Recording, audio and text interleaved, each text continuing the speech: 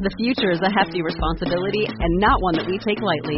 But then, taking things lightly has never been what Hefty is about. That's why we've created the Hefty Renew program that turns hard-to-recycle plastics into valuable resources like park benches and building materials.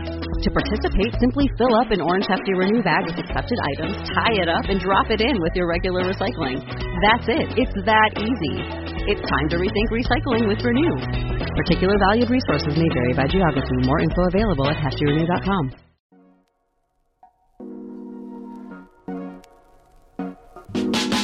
Welcome to the Kottke Ride Home for Tuesday, November 17th, 2020. I'm Jackson Bird. A look at trans figures in history in honor of Transgender Awareness Week. New stretchable sensor gloves that could change the game for robots, physical therapy, and virtual reality. Liquid Death, the over-the-top canned water company, has released their second album of the year, plus a new release from Waffle House and a quick extra detail about the Moderna vaccine to add to my rundown from yesterday. Here are some of the cool things from the news today. This week is Trans Awareness Week. Technically, it started last Friday and it goes until Thursday, which seems like a weird way to organize a week, but that's because it was started as a week-long build-up to the Trans Day of Remembrance, which always falls on November 20th, as opposed to like the third Friday of the month or something. Anyways, Trans Day of Remembrance is a solemn day to honor the trans lives lost in acts of anti-trans violence.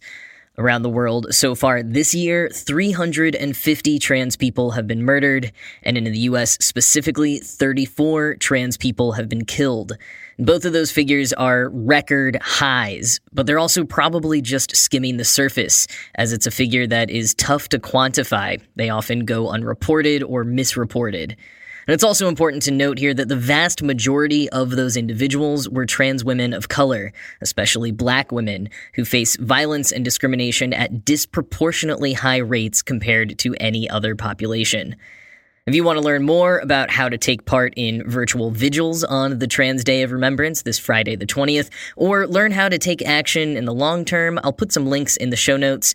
But mostly I want to talk today about Trans Awareness Week, which, as I said, occurs each year for the 7 days leading up to Trans Day of Remembrance, and it's a time to shed light on the experiences of trans people. The realities, the joys, the wins, but also, crucially, the challenges, the discrimination, and the work yet to be done. One of my personal favorite ways to spread trans visibility is by learning about trans people throughout history. Even though trans awareness has skyrocketed so intensely over the past 5 or so years that it can sometimes seem like trans people just sort of appeared amidst the culture wars of the 2010s, trans and gender nonconforming people have existed throughout time and across cultures. From the Hijra in India and Pakistan to the Mahu in indigenous Hawaiian cultures to two-spirit individuals in some Native American tribal nations. Different words have been used for self-identification, and different cultures and institutions have encouraged or more often stamped out gender nonconformity, as it were in their specific culture, in different ways.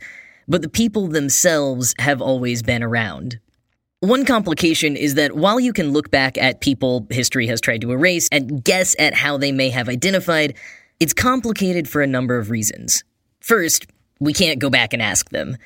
And if there are any records of their own self-identification, which is rare, it's possible it was misreported by newspapers or expressed under certain types of duress or legal or social pressure and therefore maybe slightly inaccurate to their true feelings. And even then, at least in the case of much of the Western colonized world, the language has changed significantly. It wasn't until the early 20th century that medical interventions like hormones and affirming surgeries began to be available, and they weren't widely available for a number of decades. So prior to that time, the idea that you would completely and entirely live as a gender other than the one that you were assigned at birth was much less common, although a lot of people still did it. And further, words like transsexual and later transgender wouldn't become commonplace until the mid to late 20th century. So it's not like you can do a search for the word transgender on JSTOR and find primary sources going back centuries with examples of trans people. But also, given those differences in phrasing and the reality of people's prospects, the way people conceptualized their gender would have necessarily been a bit different. Anyways, I bring all of that up to say that we can never really put 20th or 21st century labels on 19th, 18th, 17th, etc. century individuals. Some historians have developed litmus tests for guessing if a person could be identified retroactively as trans, or if they were perhaps just transgressing gender norms for other reasons, whether related to sexuality or social advancement or performance or any of the complicated and personal reasons one might do so. For example, there are tons of women throughout history who have dressed as men to serve in the military. Mulan, for example. Although it's debated whether she was ever actually a real person who lived or just a figure in folklore. But she, like many other women throughout history who served as men in the military, went back to living as a woman after she served. One litmus test proposed by anthropologist James Cromwell is whether the individual continued living as a man after, in this case, returning to civilian life, and if they did everything they could to obscure their birth sex to the point of dying rather than seeking medical care, as many figures in history did. Historian Jenny Beeman continues this thread by saying, quote, "If the individuals continued to cross-dress when it was publicly known that they cross-dressed, or if they cross-dressed consistently but only in private, in either case, the important factor is that the people who cross-dressed did not receive any advantage or benefit from doing so other than their own comfort and satisfaction." End quote. Given that rubric, there are a number of people we can look back at throughout history and presume that they may have identified as trans or gender nonconforming in some way as we would say it now. Like Chevalier d'Eon, a androgynous French spy and Freemason who fought in the 7 Years' War. And Wiwa, a Zuni Native American and cultural ambassador to the U.S., and Mrs. Nash, a beloved Mexican laundress and midwife in the Dakota Territory in the 1800s. There's also Albert Cashier, an Irish immigrant who served in the Union Army during the Civil War, and Colonel Emilio Robles Avila, who fought in the Mexican Revolution, and who, like Cashier, continued to live as a man after the war ended until his death at age 95. And one of my favorite figures from history, Deborah Sampson, who served in the Revolutionary War as a man, and while she did live out her life as her birth sex of female, there's evidence she at least attempted to continue living as a man before social and financial pressures became too much. And what's interesting about Sampson, however, is that there is a novel about her life called Revolutionary, which was written by one of her descendants, a trans guy named Alex Myers. And of course, there are tons of figures from the 20th century, musicians like Billy Tipton and Wendy Carlos Williams, as well as folks that helped revolutionize medical treatment and social acceptance for trans individuals and who led the LGBT rights movement. Folks like Alan Hart, Roberta Cowell, Michael Dillon, Christine Jorgensen, Marsha P. Johnson, Sylvia Rivera, Stormy DeLarverie, Lou Sullivan, and so many others. If you are into history, I highly recommend checking some of them out to get a sense of some of the stories that have been largely erased from the narratives we've been told. I'll put a few links for further reading in the show notes, but in particular, I'll recommend a podcast called One from the Vaults, hosted by Morgan M. Page, which shares the stories of trans or gender nonconforming people from history, one per episode. And also the new Netflix documentary Disclosure, which looks particularly at how trans people have been represented on and off screen throughout the history of cinema. It's very well done and has been on a lot of the long lists for Oscar nods, so lots of reasons to check it out. In any case, I hope this deep dive made you a little more aware of a thing or two about trans people for this Trans Awareness Week.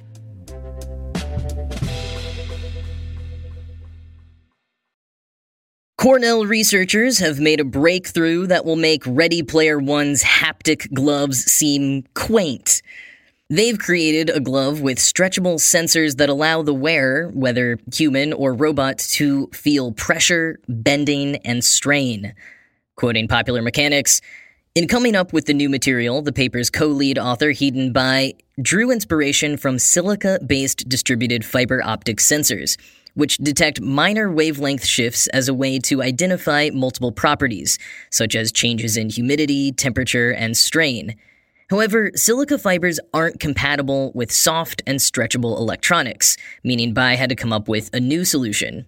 And Bai's solution was to make a stretchable light guide for multimodal sensing, or SLIMS. This entailed using a long tube that contains a pair of polyurethane elastomeric cores. One core is transparent, while the other is filled with absorbing dyes at multiple locations and connects to an LED. Each core is then coupled with a red, green, blue sensor chip to register geometric changes in the optical path of light. The dual-core design increases the number of outputs by which the sensor can detect a range of deformations, including pressure, bending, or elongation, by lighting up the dyes which act as spatial encoders. The technology was then paired with a custom mathematical model able to decouple the different deformations and pinpoint their exact location and magnitude." End quote. And these SLIMS sensors are cheaper and more easily integrated into small systems like gloves, which gives them a significant advantage over distributed fiber optic sensors. And where this technology really gets interesting is when the SLIMS sensors are incorporated into a glove, which the team did with one running along each finger. The glove was 3D printed, is powered by a lithium battery, and connects to custom software via Bluetooth. And while the team is mostly looking to patent it for use in sports medicine and physical therapy, they also have an eye on applications for VR and AR. Research lead Rob Shepard told the Cornell Chronicle, quote, "VR and AR immersion is based on motion capture. Touch is barely there at all. Let's say you want to have an augmented reality simulation that teaches you how to fix your car or change a tire. If you had a glove or something that could measure pressure as well as motion, that augmented reality visualization could say, turn and then stop so you don't over-tighten your lug nuts. There's nothing out there that does that right now, but this is an avenue to do it." End quote.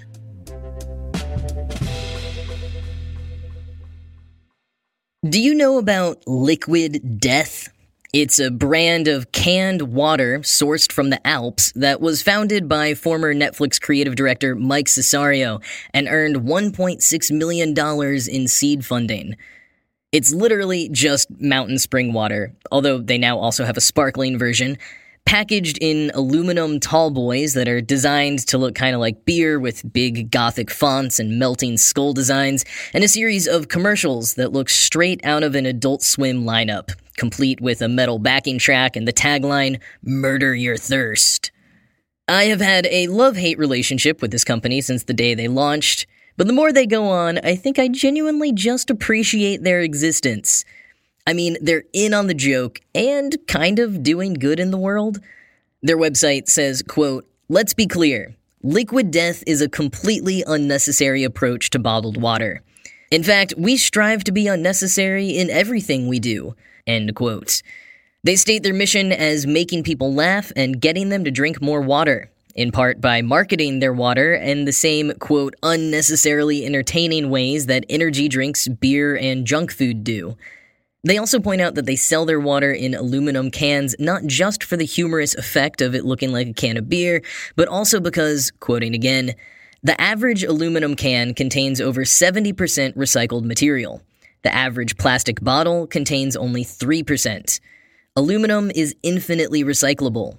Plastic is not. In fact, plastic is not even technically recyclable anymore because it is no longer profitable to recycle. So many recycling facilities simply send plastic to landfills because they would go out of business trying to recycle it.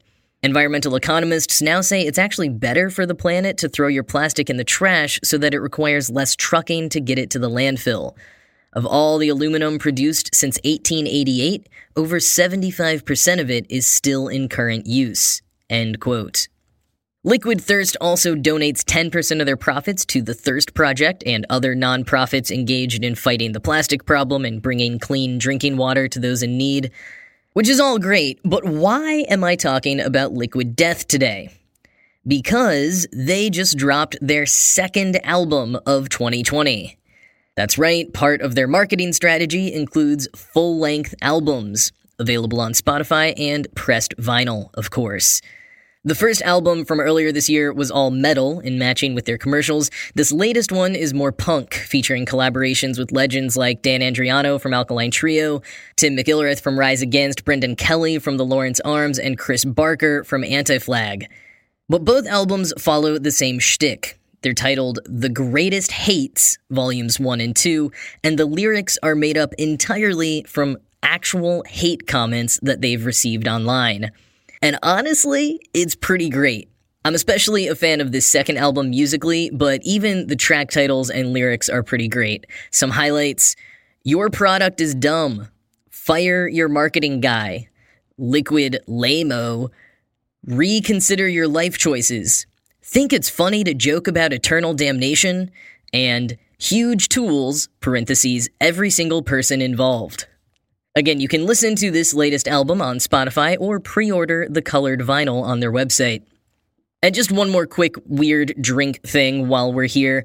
Waffle House has officially released their first beer. Called Bacon and Kegs. It's a bacon-infused red ale produced by Oconee Brewery in Georgia, and apparently actually smells like bacon when you open the Waffle House-themed can. Unfortunately, for me personally, it will only be available at Oconee Brewing in Georgia, so if you're in Georgia, please go have a pint in my honor so I can live vicariously through you.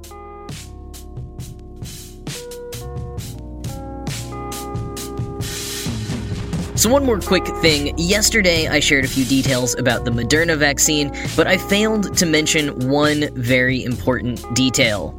The research was funded in part by Dolly Parton. Yes, that's Dolly Parton. She donated $1 million to Vanderbilt University Medical Center as the Dolly Parton COVID-19 Research Fund, and that money has been going to an antibody plasma study, the Moderna vaccine study, and several other papers related to the virus. You can fact-check this in Moderna's preliminary report in the New England Journal of Medicine, which is kind of cool to see. As people on the internet are jokingly saying, Dolly Parton cured COVID-19. Which, of course, is not strictly true at all, but really, what more could you want? Oh, what's that? You really wish she would put out another Christmas album? Well, lucky for you, she did that as well. A Holly Dolly Christmas dropped last month, just in time for your festive enjoyment. But that is all the Dolly news for today. I am now gonna go chug some liquid death. I hope you have a great rest of your day, and I'll talk to you again tomorrow.